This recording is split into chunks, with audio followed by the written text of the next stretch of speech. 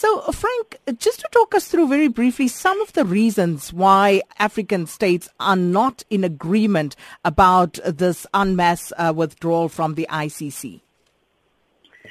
Sakina, you would understand that people react to things according to their own experiences and interests.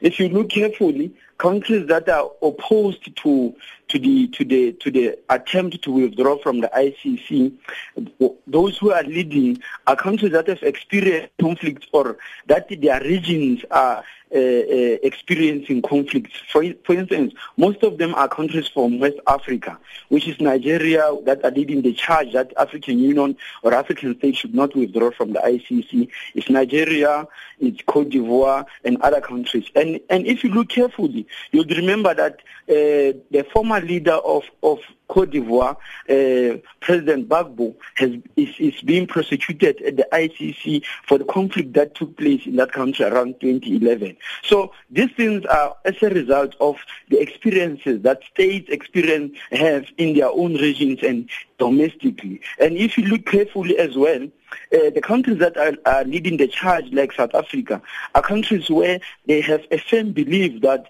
conflicts can be resolved amicably, and therefore, when you look at the issue of justice and peace, what comes first is the fact of whether we should have peaceful environment first before we can have justice. So it's all about the experiences that the states have in their own respective regions. So what would be the consequences of a mass withdrawal of AU member states? The consequences will be extreme, Sakina. One, I think it will weaken or disarm the United Nations Security Council on clamping down conflicts. You'll remember that the Security Council of the United Nations is charged with the responsibility of catering for global peace. And therefore, it is using the ICC. Among other things, it refers cases to the ICC for adjudication.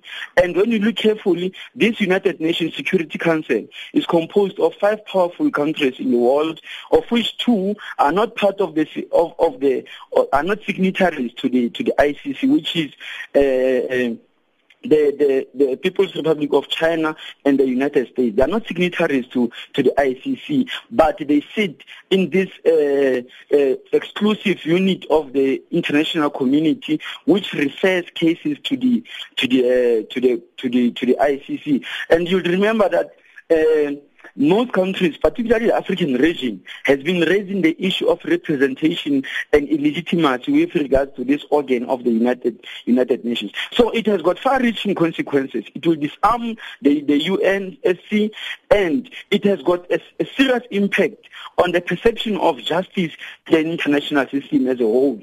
To say, even if it goes through, even if countries of the continent don't succeed in persuading each other to withdraw, but the question of perception around the issue of justice in the international system is going to be there. That there are questions of justice, and therefore the international community will have to address that question seriously.